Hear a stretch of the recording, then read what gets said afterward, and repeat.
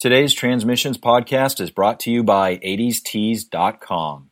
80stees.com has an incredible selection of Transformers shirts and hoodies, including some amazing Transformers costume hoodies. Transform into Grimlock, Megatron, or even Optimus Prime with the 80stees.com costume hoodies. Transmissions is now sponsored by Transformerland.com. Hey, Daryl. Yeah, buddy. Do you know how many missiles my G1 Hound should come with? 3. Why? I've only got one with mine. Yeah, I'm pretty sure it was 3, but let me just bring up Transformerland.com and take a look at their toy guide to be sure. Yeah, there it is. 3. Dang it. Do you know where I can get the other missiles? Yeah, for sure. I'm looking at it right here. It's Transformerland.com. It has an unbelievable collection of G1 parts, figures, to suit whatever you would need. Plus, if you don't see it displayed on the site, you could always ask them through their request an item service. That seems pretty simple. Yeah, plus, when you get finished completing the Hound, you could use their handy price guide feature to figure out exactly how much it's worth. Cool, that's something I'd totally do. Now let me just bookmark the site, because I think I'm going to be coming back there a lot. For sure, it's a great resource with fast and friendly service. I honestly can't recommend Transformerland.com enough.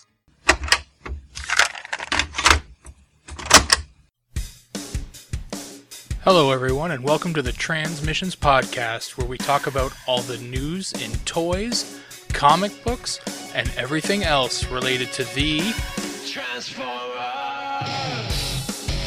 On this very special episode of Transmissions, it's our pleasure to bring to you Mr. Aaron Archer. We discuss all the different aspects of what goes into making a mainline Transformer figure, and what might the future hold for the brand. Also, do you think I had the balls to ask him about third party? We'll find out. So grab your nearest figure, check it for GPS, and wipe your face with a napkin of revelation. We're about to start Transmissions.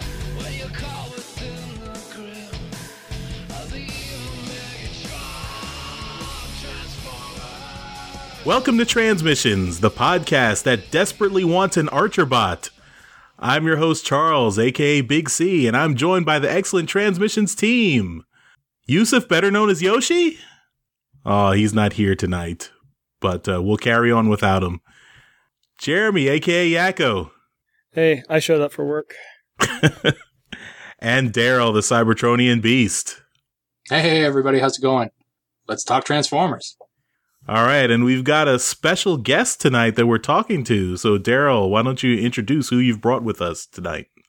Yeah, our guest tonight needs no introduction, but I'm going to do it anyway. He's been part of the Transformers for the last 15 years or so, and if you bought a toy off the store shelves during that time, his fingerprints were on it somewhere. He's also been involved in the TV shows, movies, video games. It's my great pleasure to welcome Mr. Aaron Archer to the show. Hey, everybody. Well, thanks for coming on. Yeah, thanks for joining us tonight. Welcome. No problem. All right, so we got some questions for you.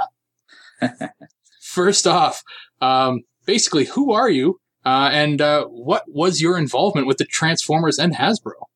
Yeah, I'm Aaron Archer, and over about a 13-and-a-half-year period, I touched Transformers as a toy line quite a bit, starting at Beast Wars, and worked my way up to VP in charge of all kinds of stuff, and had a lot of fun doing it. Nice. That's cool. Were you a Transformers fan before you started working at Hasbro? I was. I mean, I grew up right in that sweet spot of the early 80s where all that G.I. Joe and Transformers were both huge. I was squarely a Hasbro kid. I didn't have too much of the other brands. Nice. So I was definitely G.I. Joe, probably more so than Transformers at the time, but they were so intertwined. I definitely was a Transformer fan as well. Nice. So you had a fairly significant little collection as a kid? Yeah, I ended up with a lot of the G1 guys. I was at the right age to have an Optimus and a Starscream and Gears and different guys. I had both of the bands, which I thought was great. Not so much, but I always tell people that my mother shopped late, so we always got the weird, odd toys that no one else really wanted. So it definitely colored a lot of my thinking, I think. Would you have had a favorite toy as a kid, like one of the figures that you would have liked to always played with all the time? Well, Perceptor I was a big fan of at the time and still am. But I was a Shogun Warriors kid as well. Oh, okay. Yeah. So to date myself in the 70s there. So I love that giant format of action figure. Nice. Yeah. Buddy, whatever those things are. Yeah, there was very little articulation to those, eh? Yeah, no. So was there a certain moment that you can recall when you decided to start pursuing, maybe a job in the toy industry? No, my story is kind of unique, I think. I think everybody's story is probably unique, but my journey into toys, I didn't really think I was going to go there. I had gone to school, university for illustration. Okay. And I was doing self-published comic books, so I was always into storytelling, character creation, but that was not anywhere near hard goods. It was all story and kind of publishing based. Mm-hmm. And I was very fortunate in my local area. There was a guy who self-published and had been quite successful self-publishing and self-promoting his own comic and story. He had a Sega video game, and his name is Robert Krause, RAK Graphics. And he was the type of guy that if you wanted to learn, you could go over there and kind of work for learning. And that's where I met a few other guys and made some strong artistic connections. And a couple years later, I heard from a couple of them, and they had gotten jobs at Kenner in Cincinnati. And they were looking for a new kind of creator that wasn't so much an industrial designer as a storyteller, designer, fashion trends kind of person. And I got drafted out of college my last semester to start working at Kenner. Nice. And that's kind of how I got in. They liked, I kept a sketchbook. I still do. I'm on volume 95. Wow. And they just saw something unique. I've had conversations with some of the people. They just saw a lot of raw talent, and they said, if we can get something out of this guy, he'll be worth it. And in the end, I think I was. So that's cool. Those sketchbooks have got to be gold. They're fun. I bring them to shows. I let people look through them. Part of my process. That's awesome. Was there ever a toy that got produced and you might have thought didn't perform as well as had anticipated? My recollection of all those, the subtleties of that get kind of washed. Okay. It's a lot of ideas. I wish there are things that I know we worked really hard on over the years, like bot shots, that never really came out the way we thought they could. Okay. For any number of reasons. So there's things like initiatives that didn't catch on. Yeah. For one reason or another, some fair, some just timing. Yeah. I kind of feel I regret about some of those things, like the geared bots. Wish those had become a little more interesting to people. Mm-hmm. Not so much an individual toy, because we probably had more hits than misses. So it's hard to sweat the small ones that maybe don't live up to. You always had a new one to worry about. Yeah, that's true. You don't want to get caught up on something that didn't work. Yeah, I always say that the fans or people that really enjoy this stuff every day and all day, they have that time. As the creators, we really didn't ever have the time to live with the guys as much as down the road people get a chance to. So we ourselves used to find fault in our decisions at the time. Yeah. Looking back, so fast. It's a process. Now, this next question, it kind of is a bit on what we just mentioned, or we just talked about, but what's the furthest a figure ever made it through the production process without getting produced? We didn't have that problem too much, without talking too deeply about it. Just the deal with Transformers and Hasbro and Takara. There were some set milestones that if certain toys got to a certain point, they just wouldn't get canceled. Okay. Or there'd be a larger fee than you would want to incur Mm-hmm. So we definitely planned well in advance. So not too many items didn't make it. I mean, the ones that stand out are obviously the animated ones. Right. But that was all timing, and really, I think we did swallow that one and just pay for it. But not too many made it, like, got canceled. You know what I mean? Yeah, and that actually leads into my next one. Yeah, they eventually find their way into an exclusive line or something. Right. And that, like I said, that leads into my next question is the fandom really wanted the animated Constructicons. Yeah. And were those ever for consideration? I think anything that was in the show was always up for a certain amount of consideration. Okay. At the time, I don't remember like a specific plan, but I remember them definitely being on lists. Okay. Yeah. But that story was being developed well into season 3. Mm-hmm. And by then we kind of knew that the end was near. Yeah. Because we would know well in advance of anyone else knowing. So we knew that wasn't worth pursuing almost. Mm-hmm. So. Yeah. Eric Spinaler would have a recollection of some of that. Yeah. We'll have to get in touch with him next. Drag him along. All these toy guys, all you toy guys are like ghosts. We can't find you.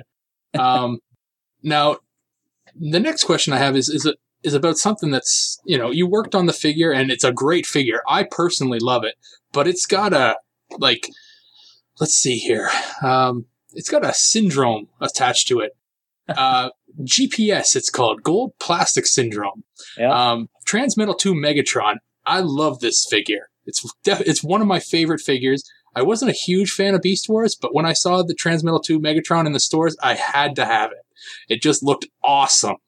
And knowing what we know today about GPS, was the use of the material avoidable, or was it simply a new plastic mixture, or something more cost effective and unfortunately doesn't hold up to the test of time kind of thing? Yeah, I mean, I wasn't totally around. I mean, I worked on Transmetal 2 Megatron, but I wasn't responsible for the product, if you know. Right. Yep. So the specific decisions they made at the time, I really can't speak to. But from a technical standpoint, they were clearly trying to get a more luxurious gold through molding process than they could, than they wanted to. I guess they didn't want to paint it. And the more metallic flake that you want to throw into your plastic, depending on the type of flake and the type of plastic, to get that luminescence that you want, you are severely compromising the molecular connections of that plastic bonding. And you're basically throwing more irritant than the plastic can sustain. And over time, those molecules separate, and that's where you get your cracking. Now, that's a very technical answer that you guys have probably heard in the past. We understand it. But that's my only... I mean, I know the team that worked on that stuff also worked on Dragonheart. Okay. Which also, if you remember, those toys had a kind of a luminescence to them. Mm-hmm. That particular designer was very much into pearlescence and metallic flake, and was always experimenting with that kind of thing. So all I can think of is that was in the midst of all of that. Yeah. How soon would you guys at Hasbro have known that the plastic mixture was faulty? Usually on that kind of stuff, if it passes the strenuous safety tests, you wouldn't know for some time, particularly when the things would get really hot or dried out, right? Which happens over time. I think that's when you would start to notice that. I don't think you can. No, it's still pass the QA tests. Yeah. Yeah, because we've all bought knockoff products over the years, and those are crap. They'll break right away if they're going to break. But I'm guessing the plastic dried out, or that irritant, was low. It just enabled low connectivity to the polymers. Mm-hmm. There's some videos out there of people just taking an affected toy and just kind of crushing it really easily in their fist. Mm-hmm. Yeah, there's way too much metallic in that. Mm-hmm. So it's like cosmic rust, right? Exactly. There you go. So, like I said, and like you said, you worked on Transmetal 2 Megatron, and it's gloriously designed. I love it personally. Was there anything you wish you could have made that never got made? No, my time back then. Is that what you're referring to? That timing? Yeah, your design time. Yeah. Yeah, I got really kind of directed asks by the George Bosnos, who was running the projects at the time.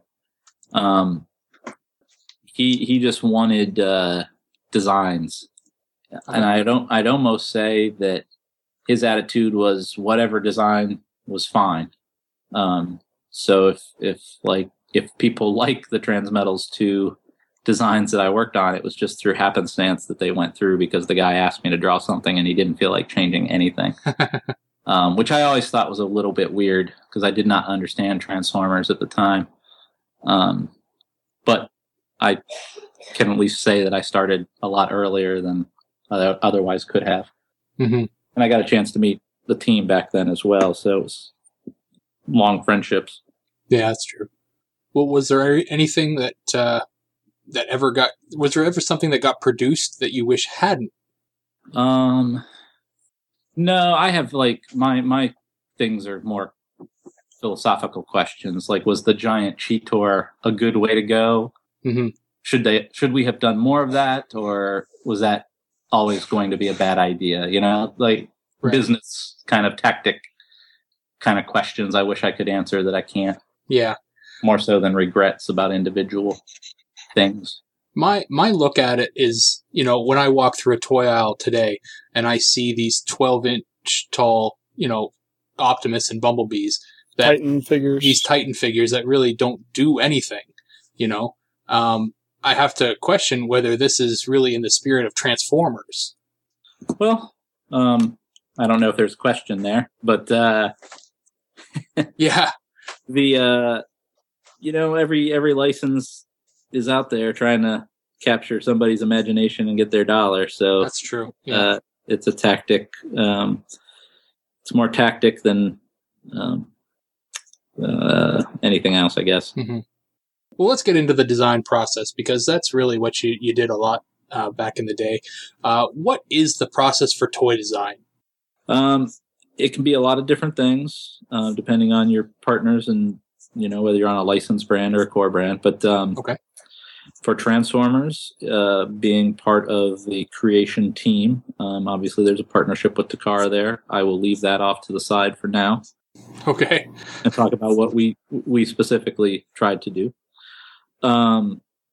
We got very specific goals at different times about new lines, new techniques.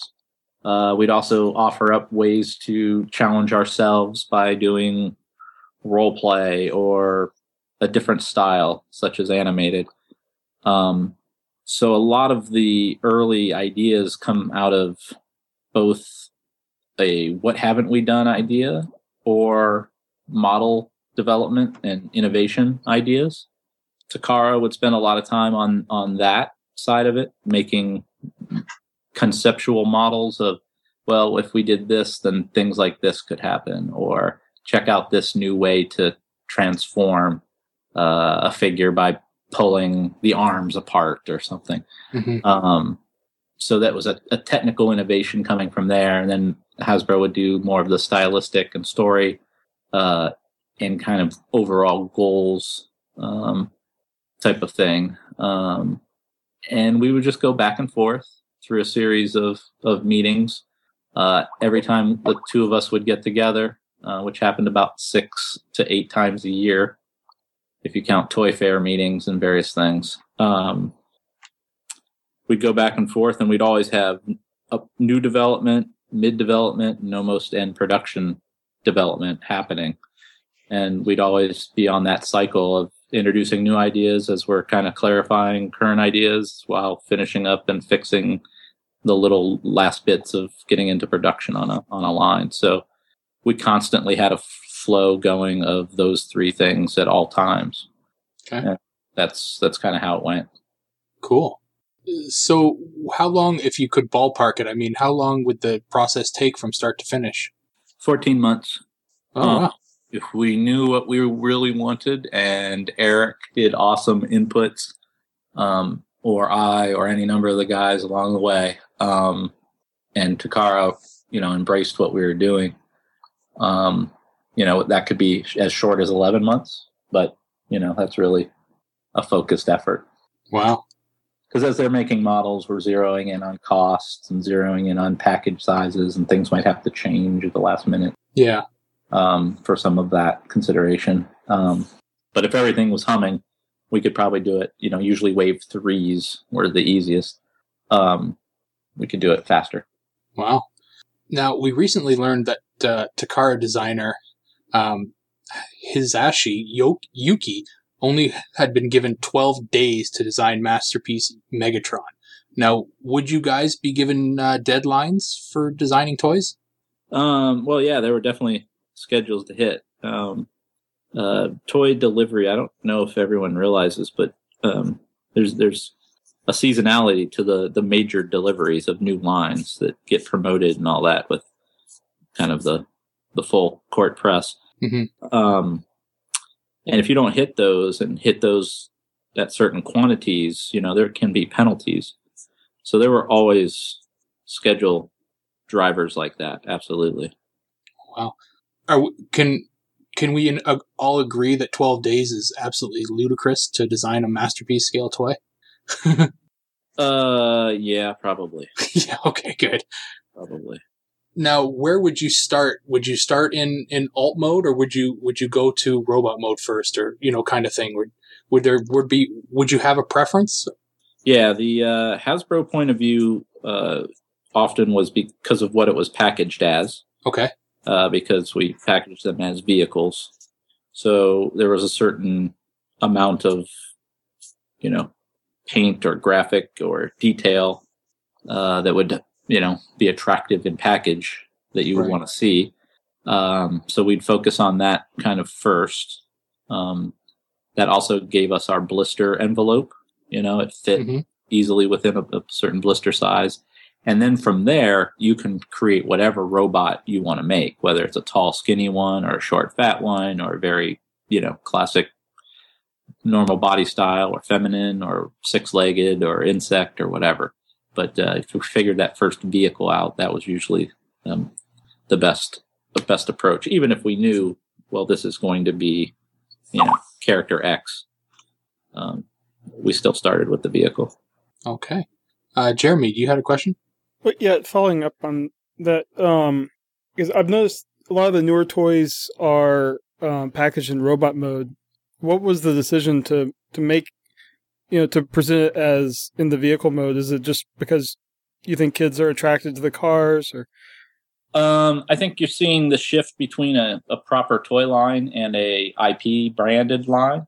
The characters are what sell, not their vehicle form.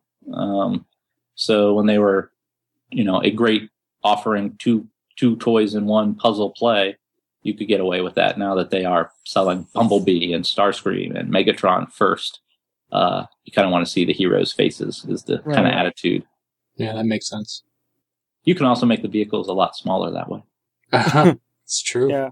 I never thought that was a consideration, in terms of how you presented it. I never thought of that.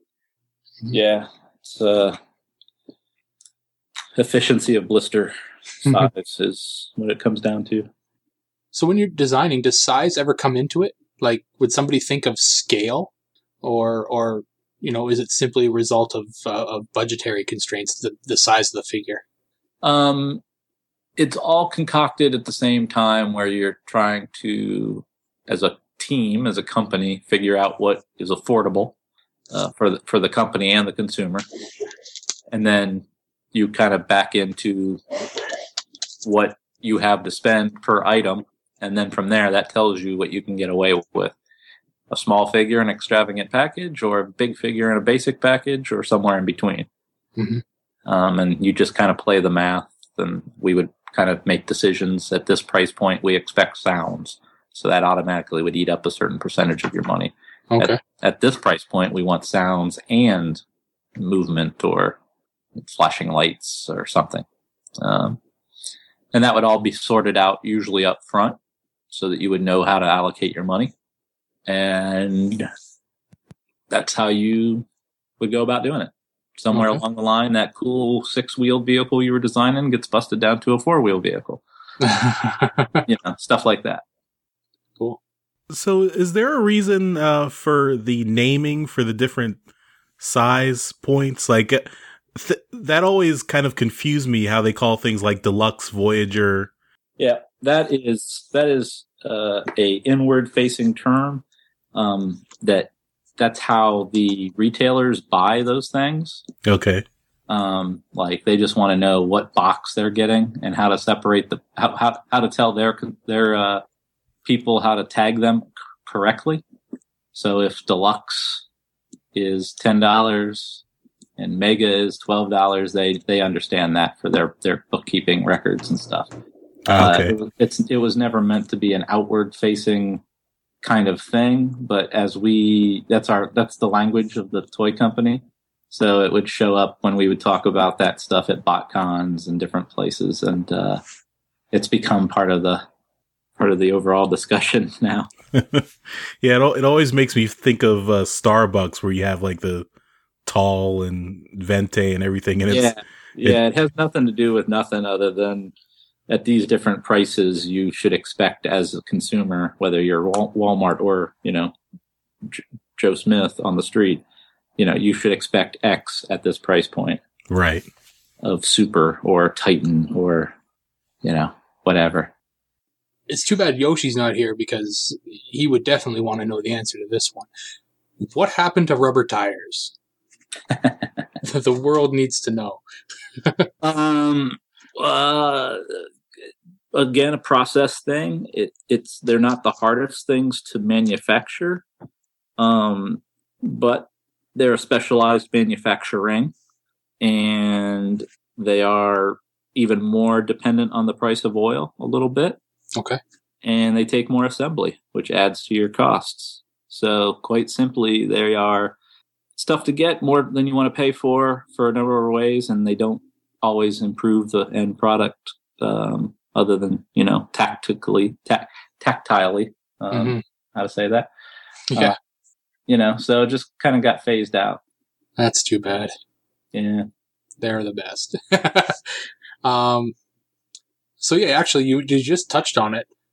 Recently, the size of figures we've noticed have become smaller. Deluxe figures today would have been a large Scout size figure a few years ago. What do you suppose? How do you suppose this has happened, or why do you suppose this has happened?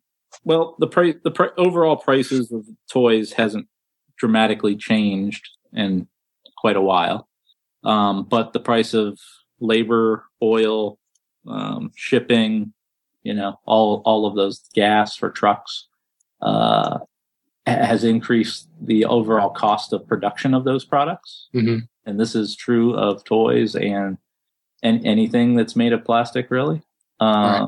It's either been made with less quality or smaller, or goes the other end and more expensive with more bells and whistles. The middle is atrophying. But so it's really just a way to equal out the cost, I suppose. That for $10 they can't get what we used to get for Armada $10. That's true. And that's true for all of us filling up our gas tanks. Plastic is made of oil, so it fluctuates everything. Okay. Yeah, that's basically what I had assumed, but it's good to hear it confirmed. Yeah. Would you know or of a figure, like, what would you think is a figure that would you say best uses its budget to the fullest and could possibly be, the best figure of its wave? Oh man. I wish I had a good answer for that. There are so many variables and so many ways to win at that game as a designer. Mm-hmm. I know the designs of Joe Kide were, he did a lot of the End Generation ones that are still coming out, 30th anniversary items. And he was meticulous. He'd use every penny to get as much coolness as he could get. So I just remember things like that, who did well with it.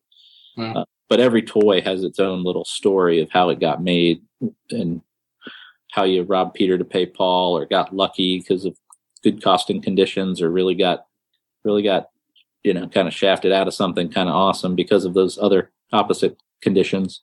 So they all kind of, there's no, and that changes year to year. It's a commodity business. So the price of oil changes on a regular kind of algorithm. So that's just what you'd have to factor. Mm-hmm. I mean, you mentioned the designer Joe Kide there. Can you give us some examples of his designs? Because, when I go into the store to buy a toy, it doesn't say on the back of the box, designer Joe Kide. No, it doesn't. He's Big Daddy Joe Kide. I would personally love to see something like that where it says that, on the back there. But I know, being Hasbro and all, you're really not going to give too much recognition to the people involved in making the toy. But I've been fortunate, at some of the conventions to be able, obviously, to call out who does what, or who's contributed. So I think the Transformers team probably gets a lot more of that than a lot of toy designers. Yes. But Joe Kide, I can't speak to individual stuff. I just know he did a lot of the generation ones. I don't want to misspeak and take someone else. Okay. Well, we'll do a little bit of research here and see if we can find it. But all the guys, have done, did awesome work, and we're all diligent in their own ways. Mm-hmm. I think this is a job for the TF Wiki crew to do all that research and put it in on the toy entries. That's right. Yeah. So coming into the future of toys and toy design, with the integration of 3D printers, do you foresee a day when a person can simply download a toy to their printer? And what does the future? Where do you see it, going for toys? I definitely think elements of customization are going to be important. Creating your own stuff is cooler than playing with somebody else's frozen stuff. I don't mean that from the brand. I mean that from a locked-in ability sense. Right. That's why Minecraft and Lego and Transformers, to a large degree, being tactile and offer, multiple ways to play, have been compelling brands. The brands that just sit there and are based on, questionable entertainment at times, that's not as much fun anymore. So 3D printing offers, I think, a continuation of more customization onto the toys, for those kids that want plastic of things, who can then collect or get stuff that Hasbro wouldn't naturally want, focus on making, but maybe they'll work with a partner to offer that stuff. And it lets a lot of the boutique kind of one-off guys kind of do a lot of interesting things that you couldn't have done economy of scale wise, even, 5 years ago. The things you see on Kickstarter and whatnot, that are going through, that are just pretty cool stuff that no company would have risked trying to make that, because the return wouldn't have been worth it. But it's becoming a boutique kind of art craft business at this point. Mm-hmm. Charles, you had a question. Yeah, I just wanted to know if you were surprised by Hasbro's move to partner with the Shapeways 3D printing company, so that they're actually letting fans have their creations become officially licensed Hasbro products. Spoilers, that's a question later. Oh, sorry. I think it seems like a smart thing to do. I mean, get into it early, be better to be in it early than be frustrated by people doing it anyway, I guess. And if people want to spend time within your brands their own way, they're still within your brands. So that's still powerful. Even if they're not spending commerce money necessarily the way they would have. Mm-hmm. Mm-hmm. So this question I have should have been in with the design, but I don't know why I didn't move it there. What determines a wave of figures or a case assortment, and why would a case assortment get revised? It's a good question, because this is, I feel, the single-handedly the largest misconception of overall that I encounter, and have been encountering over the years with Transformers. Oh, good. Look at that, guys. I had a good question. Let's take that bit by bit.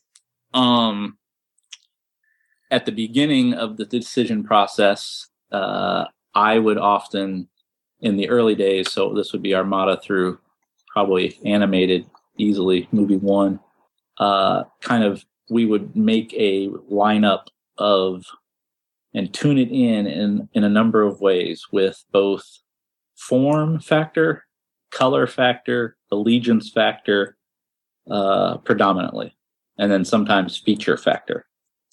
So that every wave had a hero, a villain, if there was a interesting truck, but maybe it was a little chunky, it got paired with a sports car, things like that. So that was the initial idea behind the wave building, that things would come out and basically have something for everybody. If you want a weird boat guy or a weird spaceship, that was probably there as well. And if you wanted a slick sports car, that was probably there. And if you wanted a real utilitarian vehicle or military thing, that was probably there. Because we didn't expect everybody to be into every Transformer. We wanted somebody to be interested in at least something that was on the shelf at any one time. Mm-hmm. The reality is, going back to the previous conversation, is not everything hits the schedule the way it was supposed to. Maybe they had some QA problems with that gold plastic, and it delayed Bumblebee out of everybody wishes Bumblebee might have got delayed. But how about I pick, Dirge or somebody? Sure. That would knock him out of that wave, making that case pack need to get revised. Okay. Because they no longer had the ability to manufacture as many Dirges as they originally thought. Now we got to fill that in. We're short 12,000 items. Okay, we can double up Bumblebee. Things like that would happen. Mm-hmm. And that is true of any toy line made anywhere. Because not every item goes as planned, and you might have a week delay on one and all the other ones are ready 5 weeks in advance. Do you wait for the other one to catch up? No, you change your plan. Oh, well, there you go. That settles that. Yeah. It's very tactical. It's very marketing and market timing driven. And if there's a product dying on the edge of the road, you shoot it and move on. That's what you got to do. Yeah, you were right. I didn't. I was totally wrong. I thought it had something to do with the fact that the figure was not selling well, and we'd move it off the next wave, and that would happen, but it wouldn't happen in a fast enough time frame. Okay. You would find out almost too late that was the case. Okay. Because if you're finding results on a wave 1. Like maybe there's an item in wave 1 that's not selling well, you've probably already shipped wave 3. Oh, okay. And within that, you may have shipped 5 different case packs already within those 3 waves. Wow. So yeah, that's just what you wouldn't know in real time until it was too late. And that often, also explains why you see back in the Beast Wars days, you saw so many Transquitos or whatever that guy's name was. The mosquito guy. Yeah. That guy was just overproduced because the other guy in that wave didn't get made fast enough. Mm-hmm. And it screwed everything up. Our next questions are about the movie, or the movies. How did Michael Bay end up getting involved directing the live action movies? It may not be a question directly for you, but I'm sure you know.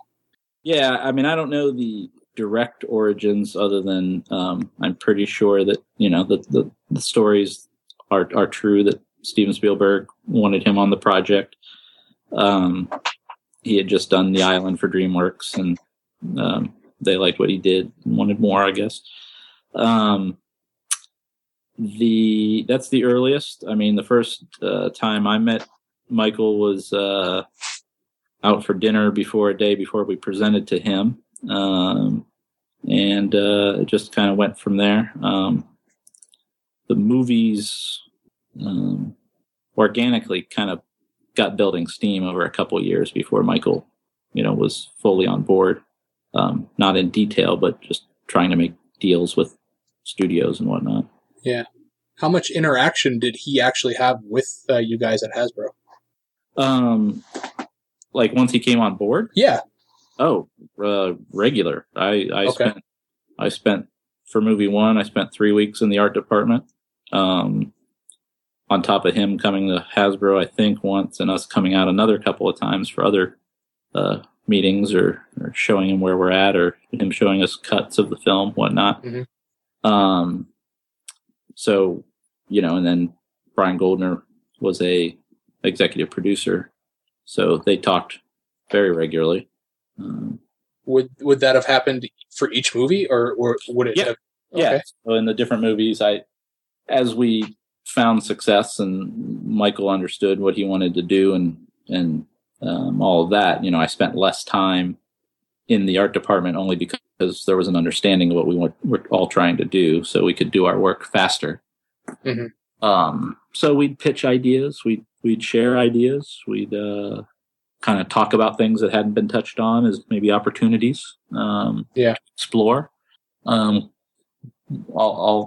We'd provide whatever samples or reels or pictures we could to help visualize that. And we did that for all 4 movies so far. Very good. Charles, you had a question. Yeah, I was wondering where the process for designing the movie figures started. Did it start with the movie people designing the characters, or did it start with Hasbro designing the figures and then they being turned into movie characters? No, that was purely the movie. That was a movie decision that Hasbro reviewed and supported. Okay. I don't know how much control, or I don't want to imply too little or too much, other than we definitely looked at it and thought it was cool and thought it was different, which is definitely, I've always said we were open to a different interpretation. We weren't trying to recreate G1 within the Hasbro building. That wasn't our attitude. So that was Michael Bay's art department. Couple guys, Ben Proctor and a couple other really talented dudes out there designed a lot of those guys. And I was happy to be working alongside them for a little bit. And then you guys were just stuck with having to figure out how to make the transformation work without cheating like they can with the movies. Yeah, we talked a lot about that. Early days of the first film, we tried to, what's the starting position? What's the first, crack, that you guys are going to do that we can follow? Little things like that we tried to match up. And in the end, it just didn't matter. Really, my focus was trying to not recreate G1, as I've said, but certainly create some form of squint test. So if you looked at Optimus on the movie screen, you would at least have a recollection that it was something familiar. Bumblebee and Optimus we probably spent more time on than anyone else. But that's how Starscream became a jet and stuff like that. Mm-hmm. How do you feel like the end product portrayed the brand? Well, I can be fair. I think they're fun popcorn movies, and they service what they intend to really well. They make a lot of money. Mm-hmm. I feel like the fans, that there could be more heart into it, and they could be portrayed as more heroic, the Autobots, than they often are. And I'm not as into the humor as much, but I feel like the criticisms of them are, fair, even though, whatever's working seems to work fine. Mm-hmm. Yeah, most of the fandom is united on the front of them not being the greatest, but I think we're all in a pretty much agreement that without Michael Bay and his movies, a lot of the toys that we come to love may not exist, like the Generations line and the Masterpiece that have started coming over to North America. We probably wouldn't have those, just because of the fact that maybe not to the extent that we have them these days. Would you agree to that? Yeah, probably. Yeah, good. It's undeniable that Bumblebee is a fan favorite and that kids love him. But did every wave of figures have to have 2 or more Bumblebees in the box? Now, you already answered this question for me at TFCon, and I thought your answer was great. So I'll include a clip of it in the show notes here so we can don't want to misquote myself. No, of course not. Hey, how are you? Good. I think we're all big fans of Bumblebee here, so I mean, why couldn't we get more of that? No, I'm kidding. Was there? I mean, I don't know whether you can go into it or not, but was there any kind of internal dialogue that you guys may have come across that we might have hit a threshold here on the Bumblebees? When the marketer brought in a picture, I think that someone took it themselves, whether we found it online or not, of the wall of Bumblebees at some retailer. I know that there was a reaction. That really happened after movie 2 a lot, and then certainly by movie 3. I was in the IP section for movie 3 in a way, so I wasn't there to guard that gate. They know they made a mistake, but when you have a character like Bumblebee who's yellow, I mean, if they made a red Bumblebee, it'd be Cliffjumper. You're kind of limited. It's not like the Batman I got to work on, where I could do green and purple Batman and make it work. There's no way to make a purple Bumblebee work. So you end up trying to sell your most popular characters, and it doesn't always work. Thank you very much. Sure. Now, aside from the upcoming Masterpiece figure, do you think Bumblebee will ever be the Volkswagen Bug again? I don't know. The Masterpiece is a good start, I guess. For me, looking at it not as a diehard G1 fan, I always look at today's kid, or someone who's going to be looking at it for the first time. And I don't know if the Volkswagen Beetle has as much allure today to those kids as it did to us when we were kids. And it's true. While it's nice to go, it should be, I don't know if it would resonate as much as like a Honda Fit or Ford Focus or something that's more relevant to them, as that car was to us then. Those are the kinds of things I had to think about.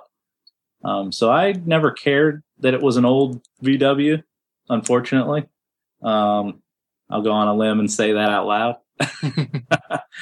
And then I told the story how we had at the time the run-in with, Volkswagen, who just did not seem interested to talk to us at all, which kind of soured me on the whole thing. Yeah. So that's where I am on that.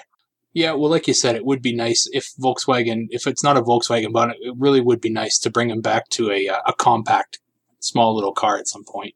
Yeah. I mean, the muscle car thing is great for those films, but I'm not sure that's who Bumblebee really is at his core. I think IDW's gone a long way to try to make that such, but now I need a new young up and coming guy. That's right. Yeah. He needs to be one of those like small 2-seater cars that you see that look like little clown cars driving around. A little smart car. Yeah, that's it. What are your thoughts on the latest Masterpiece figures? I sent a list, but I'm fairly certain you know them all anyway. Yeah, I'm excited for me. I don't know. I will always have more weird points of view given how much time I spent with this stuff. Star Saber and things like that are really intriguing to me. That's probably the first one I've really wanted to have, like, earnestly, like, I got to get that. Okay. In quite a while.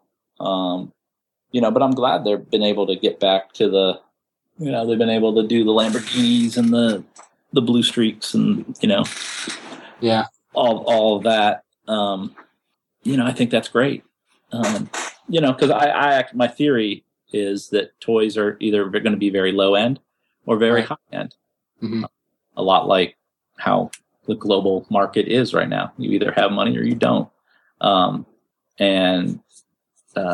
Masterpiece is great for people who have that kind of money and want a premier product. That's awesome. Mm-hmm.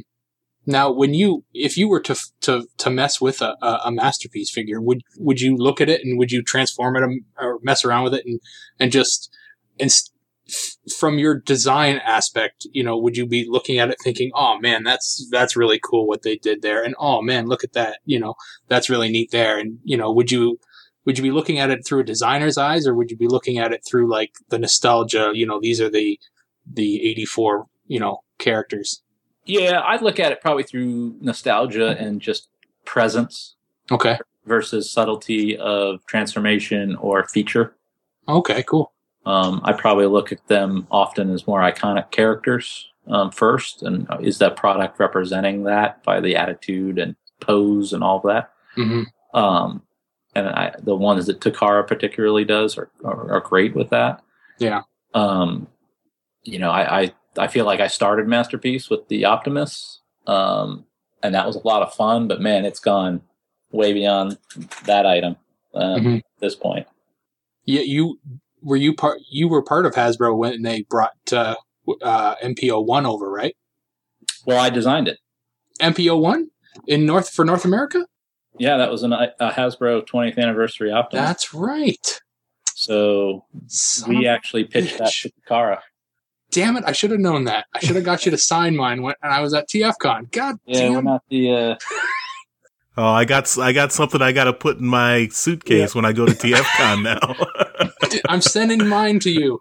Damn. Yeah, so that came out that item came out of a very unique time where Transformers was being looked at as this kind of thing that they were going to build to become something that obviously it becomes.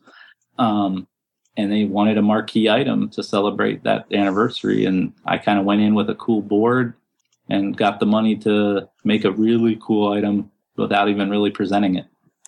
And that's why that item has so much VM and lights and extra parts and rubber tires and springs. And really wish I had a trailer, but yeah, well, heck, it has a pretty impressive package and all of it. So yeah. Well, the Japanese gave it. That was a fortunate item to work on, and then we worked with Don Figueroa to do a lot of the detailing at the time. Cool. And it kind of kick-started that. Let's get back to big diecast guys, which sprung up out of alternators and all that. Wow, that's something the wiki didn't have on you, man. Yeah, a lot of unknowns there. Yeah. Man, that blew my mind. All right, focus. During the time you worked at Hasbro, Transformers seemed to really take a step away from combiners. Now, for this question, I'm not counting the Energon figures as combiners since they basically combined with everything. Was this a conscious decision? Well, I will tell you that they did not do well in Energon, and there are a lot of things that didn't do well in Energon for any number of reasons, unfortunately. And sometimes in the toy industry, if something doesn't really live up to billing, you can't really put that card back on the table anytime soon. Right. And combining probably suffered from that for a while. There's also an additional issue of ratioing. And do you have to keep all 5 of those guys out in circulation at all same rates at all times? Or can you sell more of the one you want to sell? Or, it gets kind of a product ratioing issue to make everybody feel like they have a chance to get the whole thing. And, trust me, if you look at any combiner, there's always that 5th one that probably isn't as cool as any other deluxe item you could get. And that's just, odds of how it works out. And so you're always kind of stuck with a couple items that just, as a combiner, they're very cool, but as a singular item, it just is tough. Plus the ratioing. Yeah. That's the long technical answer. Now, it wasn't until recently that we've seen Hasbro go back to combiners with Fall of Cybertron Bruticus. And with the upcoming IDW Combiner Wars, we know that there's going to be a lot of old recognizable names getting figures again. Was there ever a thought prior to this about bringing back Combiners? Maybe a little between Energon? They brought back the Power Links guys. Is that what they were called? The Power Core Combiners? Yeah. That's as close as we ever got again. So, no, I guess not. Not until Creo came out with them. Those are fun. Those little guys are fun. Okay. We're going to talk third-party, independent companies. Favorite. Hold on. What? Did you hang up? No, I'm still here. So, no other brand other than Transformers seems to have the sheer amount of third-party companies popping up and creating their own fan-inspired figures and add-ons like the Transformers do. Now, you answered my question at TFCon about third-party companies, so we'll link that in the show notes here, about whether or not Hasbro was aware of these companies or not, and if Hasbro looked at them for inspiration. So check out the link for that answer there. Hey, I'm going to push the envelope. All right. Where would you say that the independent companies would be on the radar of that? Would they even register? Would people be aware of what's being brought to market? Every new thing comes to market gets added to the binder. And there are 2 binders, now that high. Yeah. Would it be influenced at all? Influenced? Would their products be influential to perhaps something that... Legally, no, we don't look at any of it. Maybe more on the engineering side. No, we don't even have in-house. Hasbro wouldn't want to be accused of stealing someone who's stealing. So, no, it was never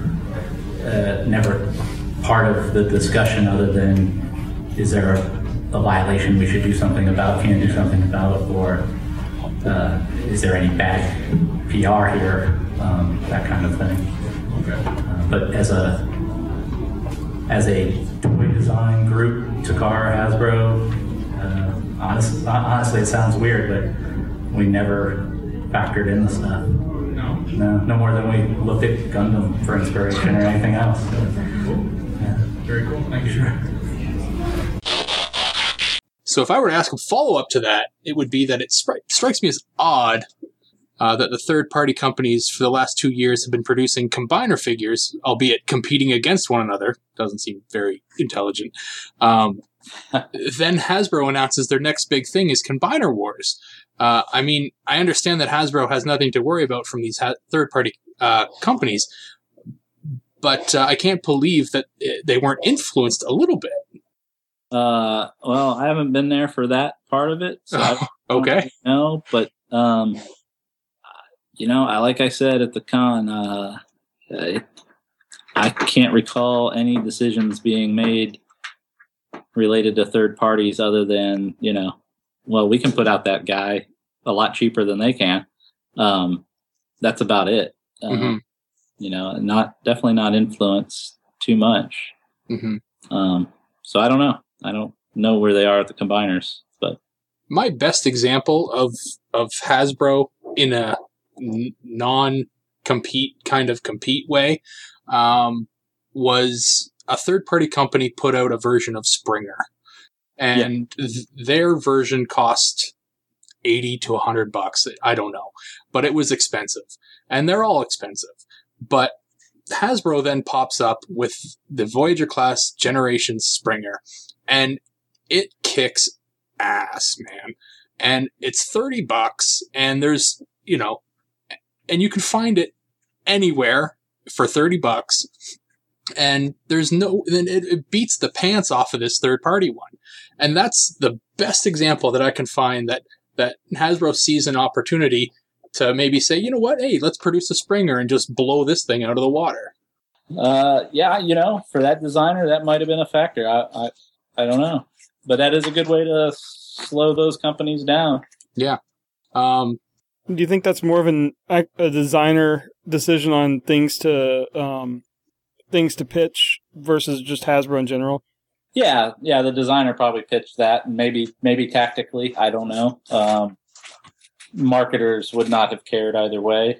I don't believe, unless something, which hasn't happened, was just like caught fire and just had to be, that's never happened. So, I don't know. Well, wasn't the Springer toy based on the Sandstorm toy? Like, wasn't the Sandstorm toy developed first, I think? The Sandstorm triple changer, and then the Springer toy was a retool of that? That sounds, I think, I don't know which came first. I think that's what they said at a BotCon. Yeah, I think that's right. I don't know if that gives evidence either way, but it's just interesting that I think Springer is the more popular character, so it's interesting that they designed the Sandstorm toy first. Yeah, there may have been another green guy in the line, or that's how the decisions would get made. Okay, that's cool that it's a helicopter, but he can't be green. Mm-hmm. Or that's great, you got a cool green helicopter. We don't need another helicopter. Yeah. or another flying thing. Stuff like that would come up. Yeah. Would Hasbro paint all the third-party companies with the same brush, or believe like the people that produce simply add-on kits to be the lesser of two evils, because of the fact that the original Hasbro figure would still need to be purchased to have the add-on kit, or they would. Yeah, well, add-on kits, I think, fall under kind of a, not even a gray area. It's kind of like, well, you're accessorizing. Okay. And that's been proven, you can accessorize third party all day, every day, as long as you're not kind of copying direct design language and using trademarks, such as Autobot logos or something. But, so you can get away with add-on kits pretty easily. That's cool. Then there's different levels. Is it a direct knockoff? Like it's the same toy, but it's now 5 inches when it used to be 12 inches, or vice versa. Mm-hmm. Giant mini cons, that kind of thing. Mm-hmm. Kind of like what you see with the Asian knockoffs. Yeah, those are a little more insidious because they're clearly taking a Hasbro or Takara tool and like knocking it off. Yeah, I have a huge Beast Machines Rat Trap toy I got somewhere. Yeah. I have I used to get the Star Wars guys that were just wacky. But anyway, and then there's kind of the intellectual third party stuff, which is, it looks like X, it sounds like X, it has a name that sounds designated like character X, but it, for all intents and purposes, is that guy. That's a little more fuzzy because that's not a design patent and not always a direct copy, but it's in the spirit of. I don't know what to do with those. Yeah, that's where I stand on my little bit of high horse, and I just think they're weird clones, and they don't look like the guys I really like. It's like buying a Batman guy with a little bit weird bat logo on his chest, because it's not quite Batman. That's how I view it. I view it as a weird copy, not a homage or something. Right. But that's probably me on my high horse. Yeah, well, there's, like I said, there's definitely a lot of them out there. And there are, and that just tells, there's a couple of reasons for that. It tells you the brand is popular, that the brand has a lot of passionate old fans or older fans that appreciate subtlety that Hasbro's not going to give. And I think it speaks to the new wealth in China for people who want high-end collectibles, not toys. And they want those collectibles in the brands that they prefer. And Hasbro and Takara make some high-end collectibles, but not enough to service that market at all. So that's another reason you see as many third parties as you do. Right. So it's it shows a healthy brand. When episode 1 was coming out, that, all the leaks were from episode 1, and everyone wanted to know all that stuff. And, people don't give a crap right now. Yeah. So how do you feel about them working with... we already asked that question. Sorry, Daryl. Don't worry, we'll edit that out. Could you foresee a time when Hasbro would license out their brand to some or all of these third-party companies for a percentage of the profit? I don't know. I mean, I can't really speak to the business side of it. I think you'll see a certain type of product being able to be made that kind of sits alongside your brand in the same way that a McDonald's premium toy helps your brand but isn't really giving you money. Mm-hmm. You could promote maybe little weird things. Like I would have loved to have been able to print up a little Angry Archer. That would have been the perfect place for that kind of item or product from the brand. We're seeing a lot of things like the little vinyl figures, like the Loyal Subjects, that are kind of along that line. Yeah, I don't know. I mean, I think you can get action figures. You can certainly. I mean, my friend works at a great company that does a buildable figure. You can definitely get good tolerances now, or better tolerances, and a more variety of color. But I still contend right now the way Transformers are made, the hinges, the pivots, the smallness, the tightness of everything, the tolerances needed to make them stand and everything, playability. It's going to be tough to print a 3D Transformer that has anything like a reliability you would want for a while. So I think it's going to be ancillary stuff around the brand that you otherwise couldn't get. I mean, imagine getting every gun again from the G1. That'd be cool. All these little things that just you could add to the brand. Has a lot of potential there with the 3D printing. Mm-hmm. I want a Spike. I want a Carly. I want weird stuff like that. I want a Chip Chase. There you go. I've wanted a Chip Chase for a long time, with the wheelchair, moving wheels, and everything. Yeah, right? Awesome. Nobody's disabled as long as you have courage. All right, we're talking cartoons now.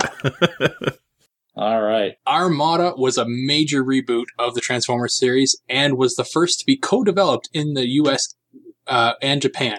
How did the collaboration work in the development of the series?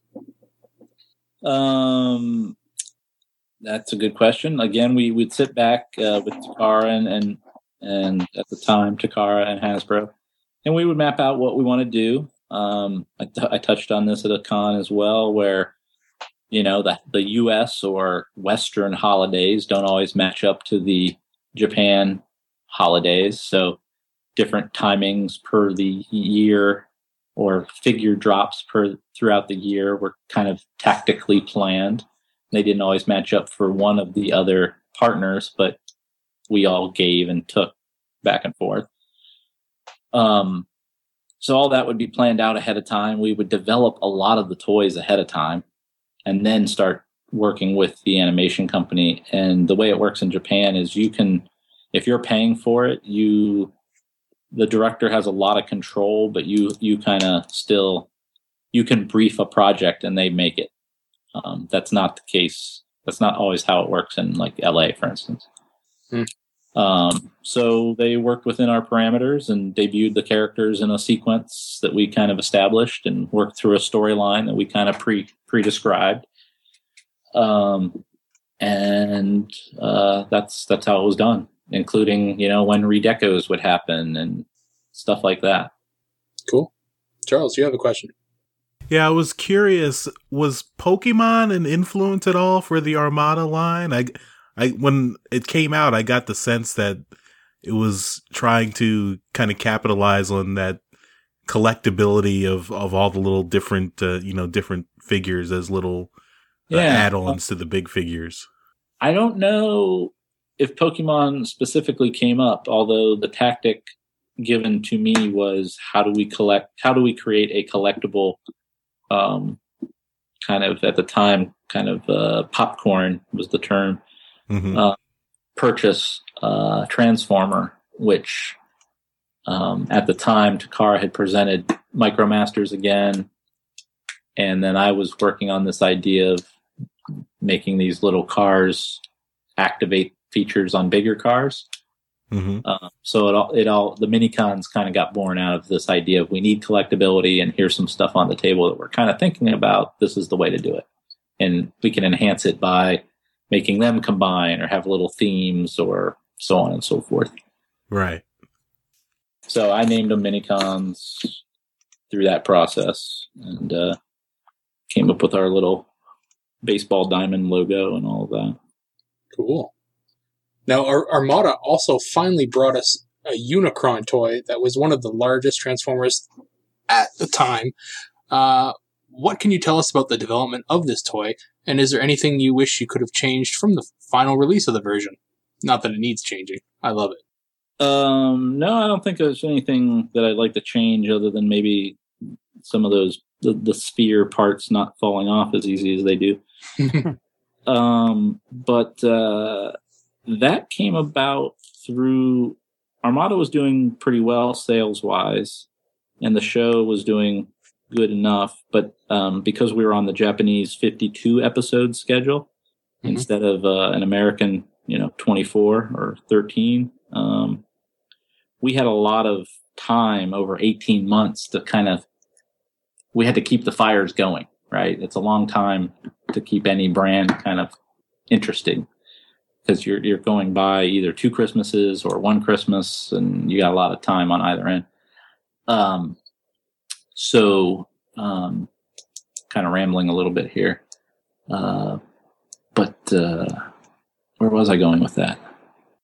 I'm totally blanking. How Unicron got designed? So that's right. So they came back with, we want something, the marketers, we need something big, and that for that Christmas, something that's really we can center the show around and make a big deal about, and blah, blah, blah. And I had the Neo Unicron in my office, the big model, for quite a while, reviewing it for whether we should just put that out at one point. Are you guys familiar with that one? Is that the one that just got shown at the Tokyo show? Yeah, randomly. Yeah. It's the one that was made for Beast Wars, right? Beast Wars Neo? Was that it? Yeah. Okay. Yeah. So I had that model in my office, and we were looking at it. Should we make that? Because it got made for Neo, and then they didn't need it, so they had this pretty elaborate model. In the end, because that model wasn't built for all the Minicon type features, Takara and Hasbro said, let's redo Unicron and make him really the ultimate Minicon thing. And I think I just sold it in to the team at Hasbro just by saying it's the biggest Transformer, and it's kind of like their version of the Devil. So it's kind of a big deal. And Takara was into it because they love that part of the movie. So they kind of wanted to bring him back in their continuity, more so even. So that's how Unicron came to be. That's awesome.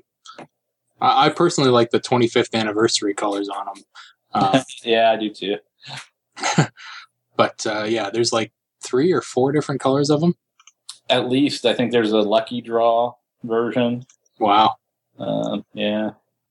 Now, a few years ago, many Transformers websites ran some pictures of your napkin of revelation that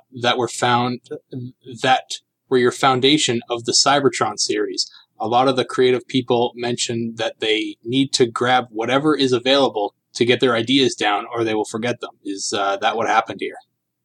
While I agree with that sentiment, that is not quite what happened here. I'll give you a bit of an insight into this story. We had been planning the sequel to Energon at one point to be, because Energon didn't do as well as Armada, and we're talking, it didn't tank, but it just didn't live up to the same expectation we'd built up with Armada. There was an idea let's go back to some of the old characters for the next series. And what I mean by that is like Jazz and Blue Streak and different guys from maybe G1 even. Mm-hmm.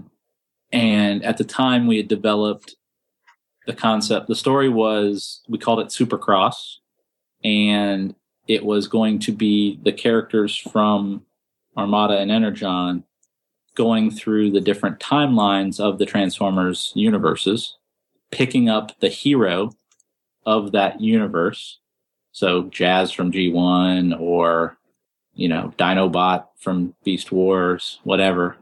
And they were going to pull them back to this current reality and have a super team. That sounds awesome. It did sound awesome, right?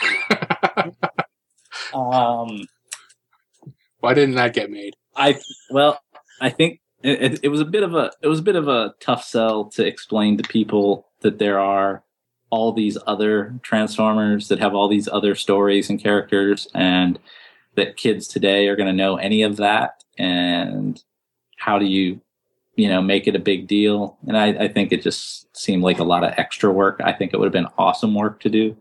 Mm-hmm. But it does seem like a little bit of a love letter more than a battle plan. It would have given so much opportunity for these kids to search out these other series. Well, hey, right on, brother.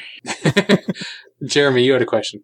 Well, yeah, I was just wondering if those plans eventually just ended up being that first universe line where you got like the Optimus Primal in the Rodimus Prime colors. And yeah, we didn't get too far into the product side of that, other than some, like I said, basic kind of layout of overall line. Like we want more flying things or, less trucks, whatever. But so what happened was we had a meeting of the core team, kind of talked where we were. I had this kind of weird storyboard trying to explain all of this, and it just didn't feel right, which I totally agree with. Felt like a tough thing to communicate, and we found out that the term Supercross wasn't available. And sometimes you fall in love with names, and sometimes if you lose the name, you kind of lose the idea with the name. So we went to Taco Bell that day, and we had all this fresh in our mind, and we just kind of plowed through what we had and then what we needed to do, which was focus and offer new characters people could get behind. And that's kind of how the idea of they had to go to different planets still, but they weren't different realities. So that kind of remained. At the time, they were trying to bring back not so much the keys, but like a part of like Alpha Trion or Teletran 1 or something. And when it all got put back together, that's what would have stopped Unicron. That kind of fell out with the feature of the keys playing that same role. But that's what the napkin of revelation is. It was a desperate, fast redirect, taking basic building blocks and rebuilding to what became Cybertron. And that's why I get a story created by credit on Cybertron, because I was the one at lunch figuring that out. That's definitely not the place I would consider going for focus. Taco Bell. Yeah, I don't know. That's how it went though. Whatever works, right? Still have the napkins. Cool. It has a life of its own. I bet it does. That's memorabilia now. Yeah. Transformers Animated though was a complete departure from the look and feel of Transformers shows that had surrounded it recently. With the series' popularity, it seems to have been worth it. But how much of a risk did you think it was at the time with the brand? I don't know if I never tend to think of the risk side of it. I look at what's cool, new, and fresh that we can focus on, and then thusly talk about, promote. We were really interested in changing the dynamic of the robots. Armada through Cybertron, it had a very chunky, blocky, thick feel to them. They're very feature-based products, whereas the movie and animated are more Transformer-based products. If you can catch that subtlety. Yep. So we had made a tactical decision and choice to offer something different on the shelf, and we said, how can we bring more body forms to Transformers? And that was a goal. That was a goal straight out, even before Derek Wyatt and other people came in. But it just reinforces how awesome it was when Derek came in, that his style fit what we were able to do and fit how Eric drew as well, and, you know, solved that problem really nicely. So we all worked at it, so it never seemed like a real problem. But that was the initial goal for animated, was to be quite different on purpose. Yeah, well, yeah, it is. It's very different. And then Cartoon Network, you know, they didn't want to do the same old show. They didn't want to do G1 part, 7. Yeah. Which was always the running joke that this is, G8 or G9 or, but they kind of wanted their own take on it, but they had respect for the characters and the overall milieu of the brand.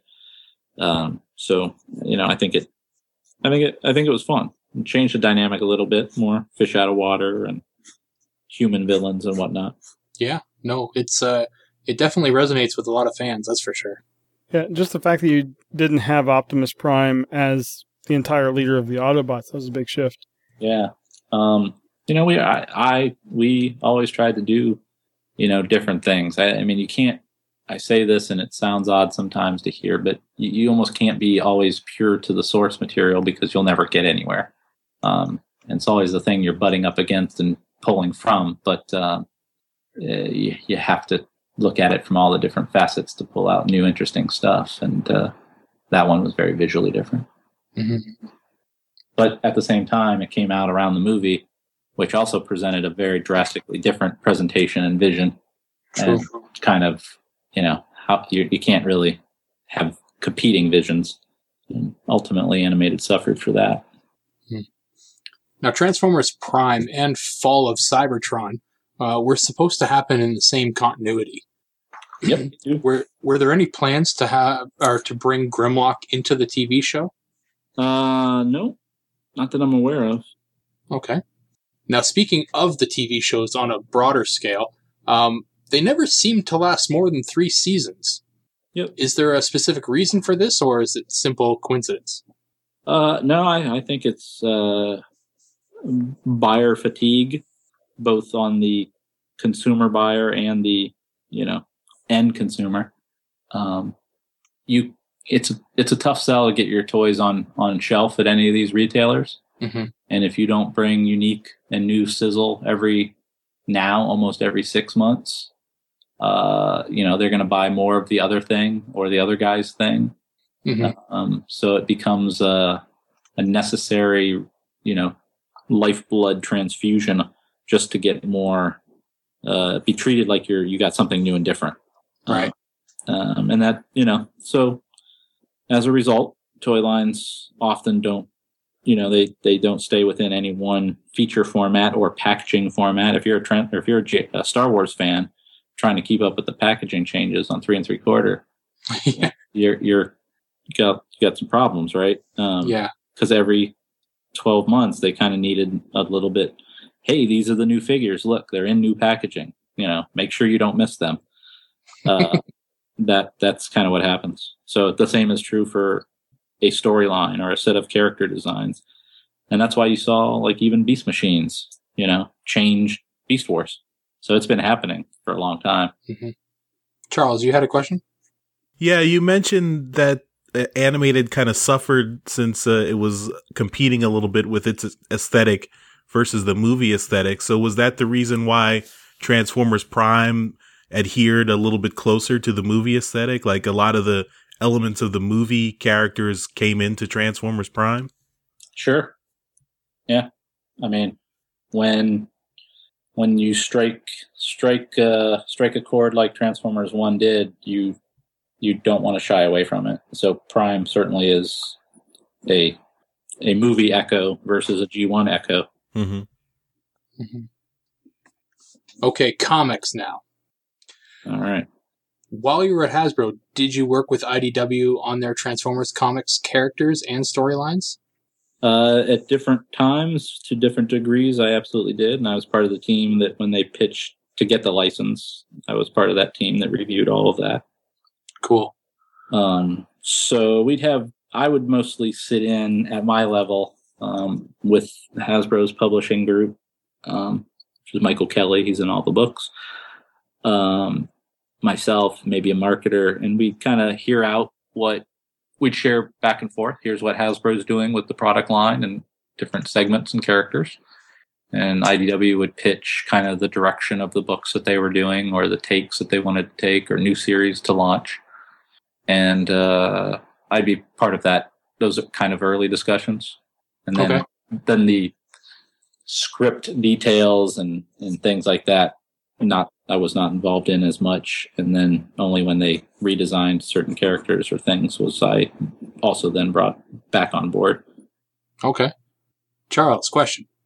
Yeah, I was just curious if Hasbro had gotten a little bit more cautious with IDW since before that Dreamwave had the license, and we know Dreamwave had a kind of a bad ending. Was there any kind of concern from Hasbro's side about giving the property to another comic book company? No, I mean the brand was a positive brand. I mean, Dreamwave, didn't know how to run their business basically. Right. So there was no Transformers stigma as far as that went. So Hasbro was just eager to, because the Dreamwave Transformer comics did well. Right, right. Their company didn't survive, but wasn't for lack of sales at the time. So, we knew we had something worthwhile. It was just then find the next partner kind of thing. I think we're fortunate, or they were fortunate, that IDW, a smaller but very dedicated kind of company that wants to make good products, got involved. It's worked out. Cool. Mm-hmm. Now, recently there has been a lot closer collaboration between Hasbro and IDW with their comics now being packed in with toys and the comic characters' designs influencing toy designs. Was that started while you were there? Yeah, we were working on the 30th anniversary offering and storyline around some of that. Brought in a group of people to kind of crash on that story. Okay. Was there any talk about starting that any time earlier? Like getting kind of the comics and the toys kind of to mesh a little earlier? There definitely was from the IP side. We didn't need it as much. If you think about movie 1, 2, and 3, they came out so fast. Animated was in there. Mm-hmm. Generations kept going, but we still had so many G1 guys to do that, we didn't kind of catch up to IDW for a while. Right. And then the power of the Activision products probably knocked us upside the head and said, hey, we also have these other areas we can exploit that we don't currently touch, like the comics, stuff like that. So I think that was all it just came when the time came. Okay. Jeremy, you have a question. Yeah. I was just wondering, I think Drift was probably one of the first collaborations in terms of the figures between Hasbro and IDW. Can you talk a little bit about how that came about? Yeah, my recollection is, they wanted their stated goals, like we want to create a new character. They had a story need and all that. My attitude as part of the team that oversaw that stuff was, any of our partners that need to make new or interesting stuff to enhance the characters we already have, then that's great. Because ultimately it all ends up being Hasbro's. But Drift, I remember we went back and forth on some of the designs at different times. Some of them have been in some of the trade paperbacks. At different times he had different, symbols at different places. He always looked like a really interesting Gundam robot to me. Yeah, I can see that. He looks a bit different, but I always like the outlier guys. I don't mind that there's a kind of a slick robot in the mix. But I just remember a couple back and forths and a couple, check-ins kind of thing. But that's all I can recall. And then we it's an interesting concept. So we definitely responded to that one early. Really cool red and white sports car with a sword. We couldn't steer clear of that. Very cool. Mm-hmm. That was a good question, Jeremy. Now, we recently started a petition to generate interest for getting IDW to create a new classic comic set in the G1 cartoon universe. Mm-hmm.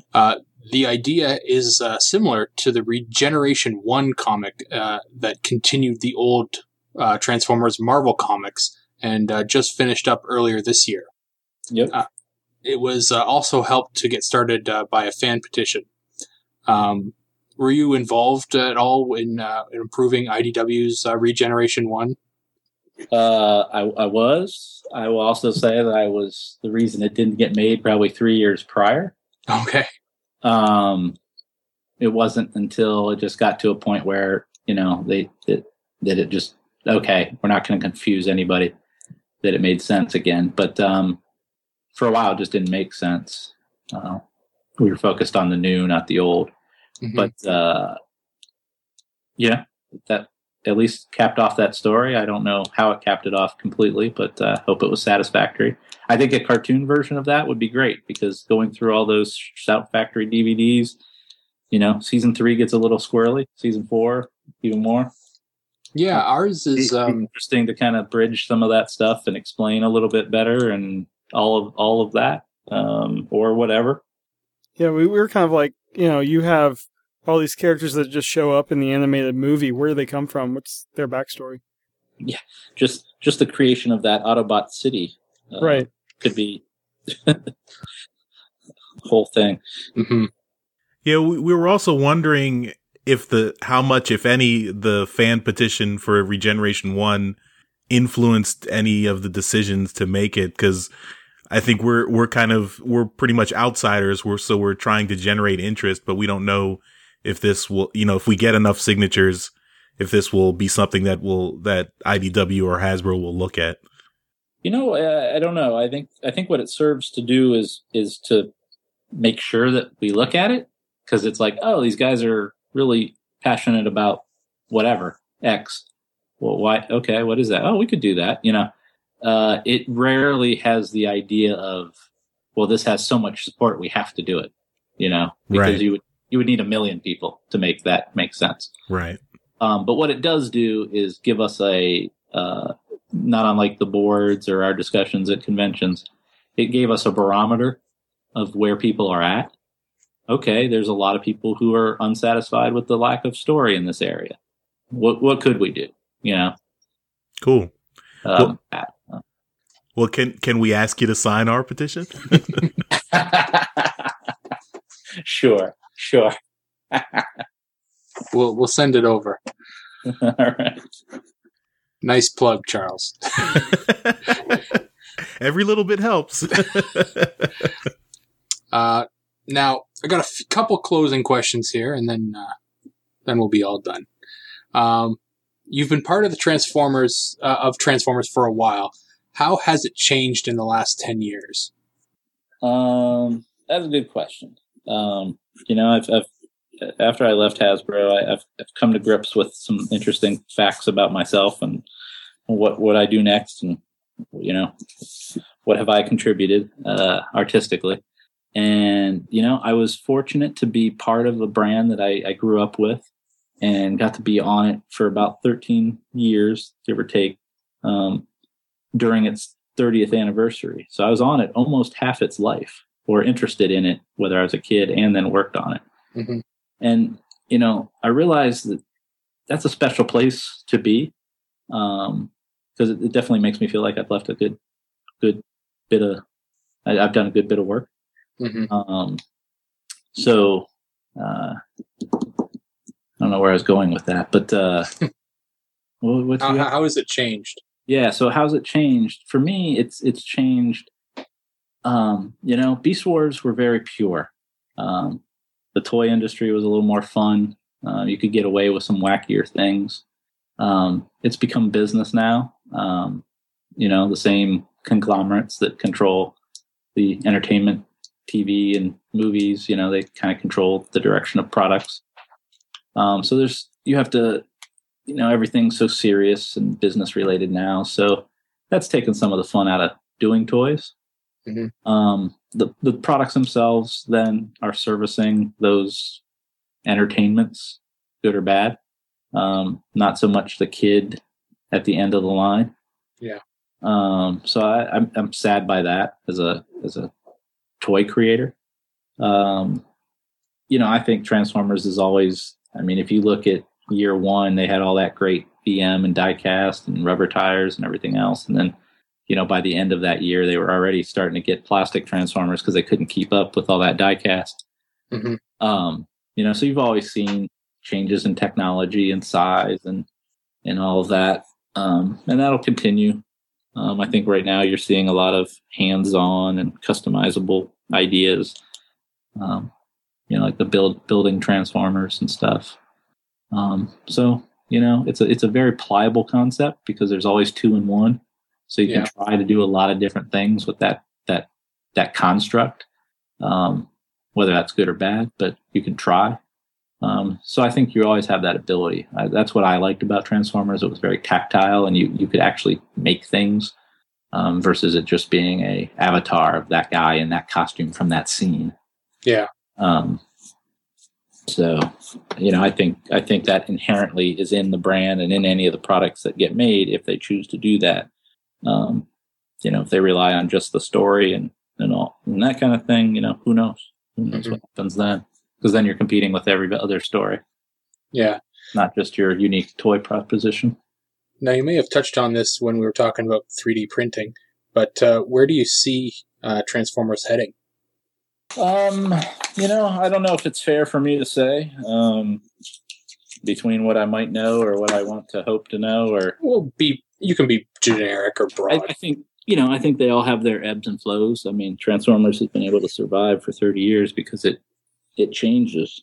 So I think it's time to probably change the overall visual dynamic. I've said this at cons. If they think they need to go back to animals or something that just gives everybody a break from yellow cars and red trucks. Yeah. But that's probably a scary proposition when you've built what you've built around red trucks and yellow cars. Yeah, it's true. So I hope they can figure that out. But I'd like to think that it's time for a stylistic change again. And, smart people on that brand, I'm sure they'll come up with some good stuff. Mm-hmm. Now, recently we've seen a collection of toys come for sale from the estate of a former Hasbro employee. Some of which include the unreleased G2 Menasor that people, in the fandom didn't even believe existed. Prototypes of some classic Beast Wars toys, and an amazing collection of sealed G1 figures. If someone were to come over to your place, what amazing toys would they see in your collection? I got some lucky draw figures, which people seem pretty cool about. That's a good question. What do I have? You got some prototypes? No.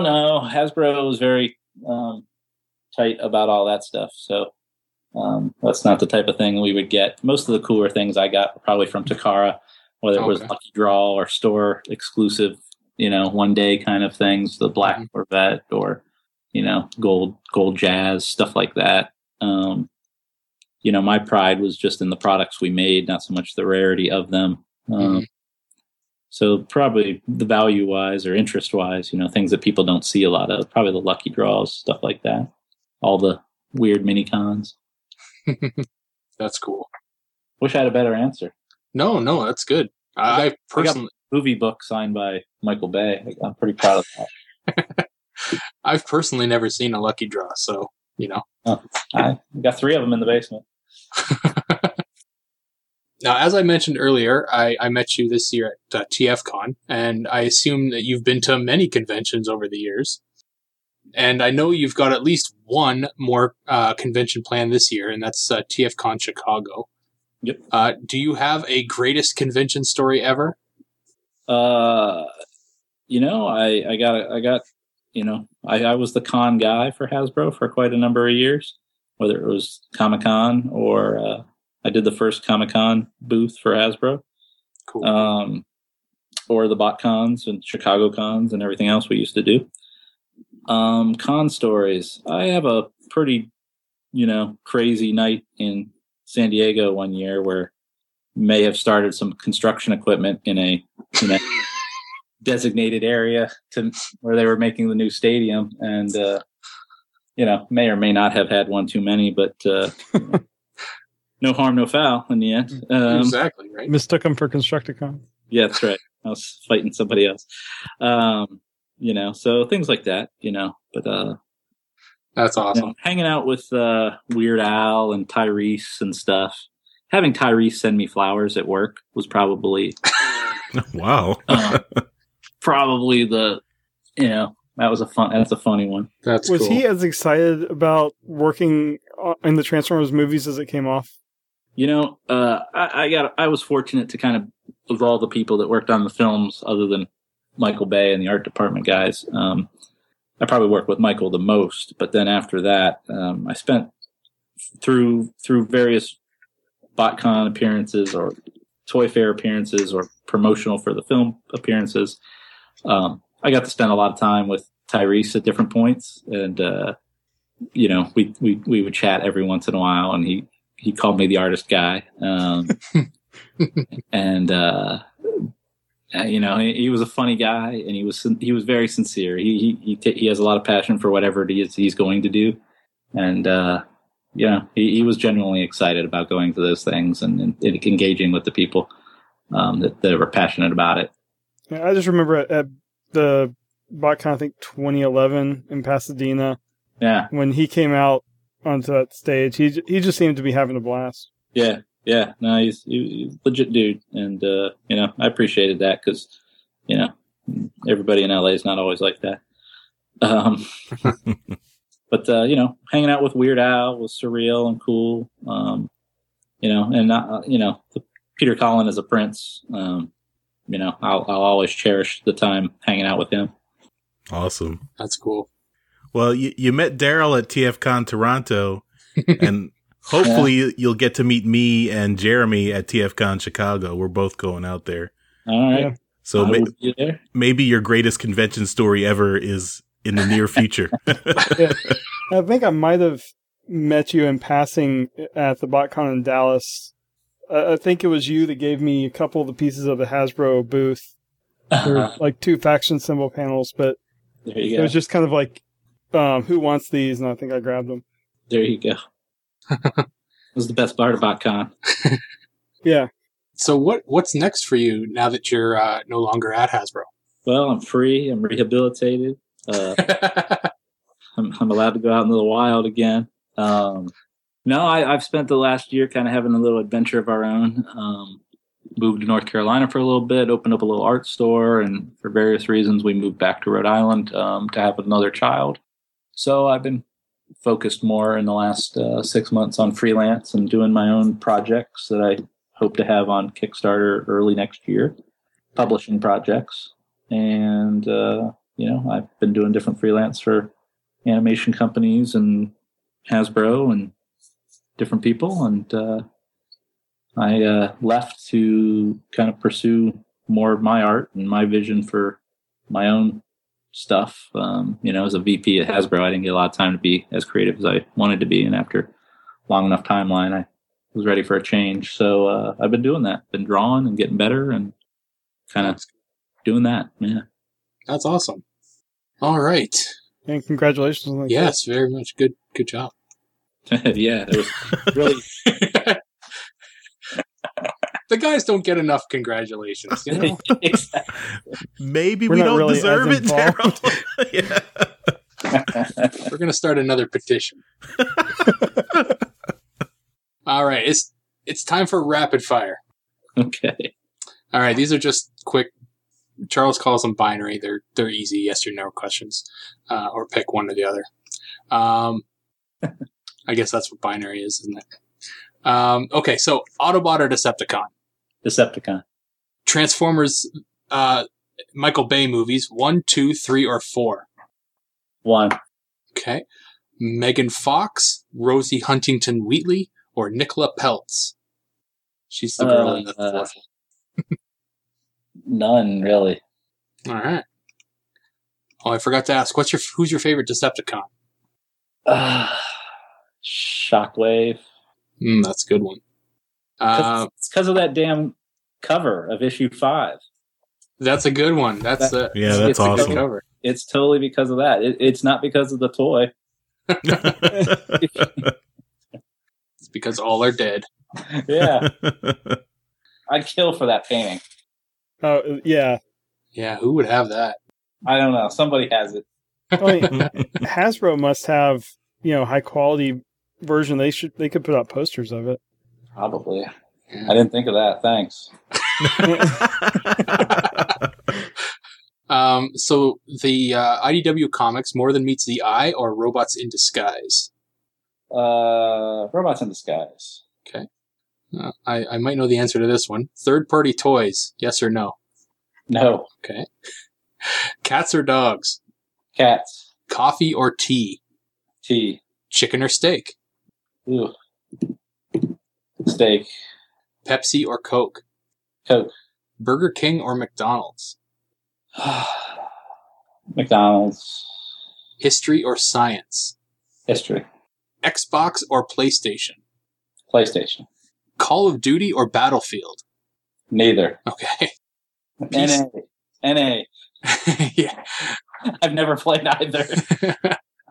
That's okay. PC or Mac? Mac. iPhone or Android? Android. And is there a phone app that you cannot live without? My wife would tell you Flip board. If I say anything else other than that, I'm going to be in trouble. Okay. I'll have to find out what Flip is. Flipboard is like a news. Yeah, it's a aggregator. Oh, okay. Which I constantly am flipping through. Marvel or DC? Marvel. And who is your favorite Marvel character? Spider-Man. Okay. Stallone or Schwarzenegger? Schwarzenegger. Scarlett Johansson or Angelina Jolie? Scarlett Johansson. Twilight or Hunger Games? NA. I'm old. That's acceptable. Pixar or DreamWorks? Pixar. Star Wars or Star Trek? Wars. The Simpsons or Family Guy? NA.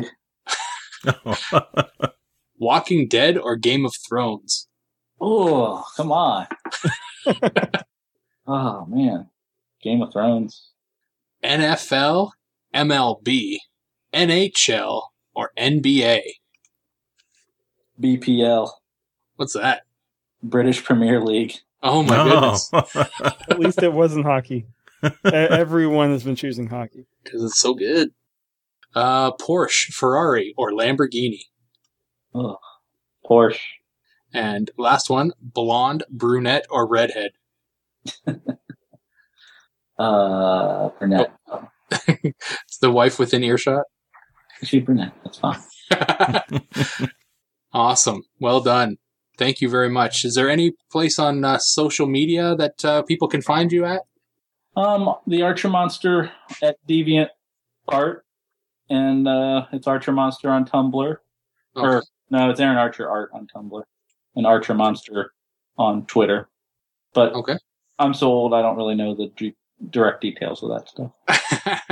Do you have a website or anything like that other than DeviantArt that you would want to promote? Not up and running at the moment. Okay. Very good. Well, this has been awesome. Thank you very much for answering some of our questions tonight. All right. No problem. Thanks for having me. Awesome. And let me know if you need me for anything else. Yeah. Thanks. Yeah, thanks for joining us. Definitely stop by and say hello in Chicago. Yeah, We're looking forward to it. Yeah, I gotta get my MPO1 to get you to sign it. Yeah. What the hell? Yeah, I got Peter Cullen to sign the box of mine at the 2004 BotCon. There you go. Maybe I can get you to sign it. All right. Well, we want to give a really big thanks to Aaron Archer for joining us on our show and letting us pick his brain on the 13 or so years you've been doing Transformers, and we really appreciate all the hard work you've done in making Transformers what it is today. So we're really happy that we got to talk to you about that.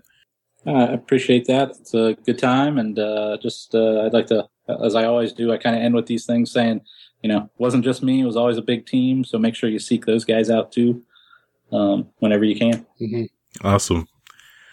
All right. So I think that'll wrap up this episode of Transmissions. Thanks everyone for listening.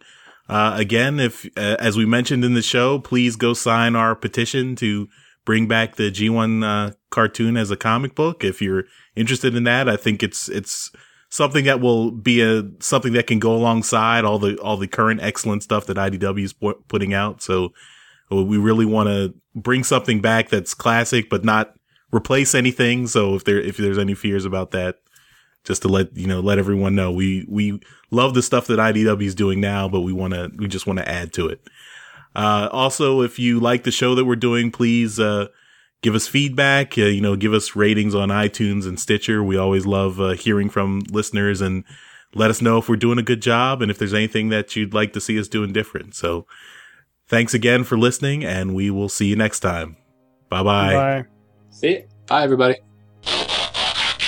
Don't forget, if you want to buy, sell, or learn about Transformer toys, you can support Transmissions by visiting www.transformerland.com.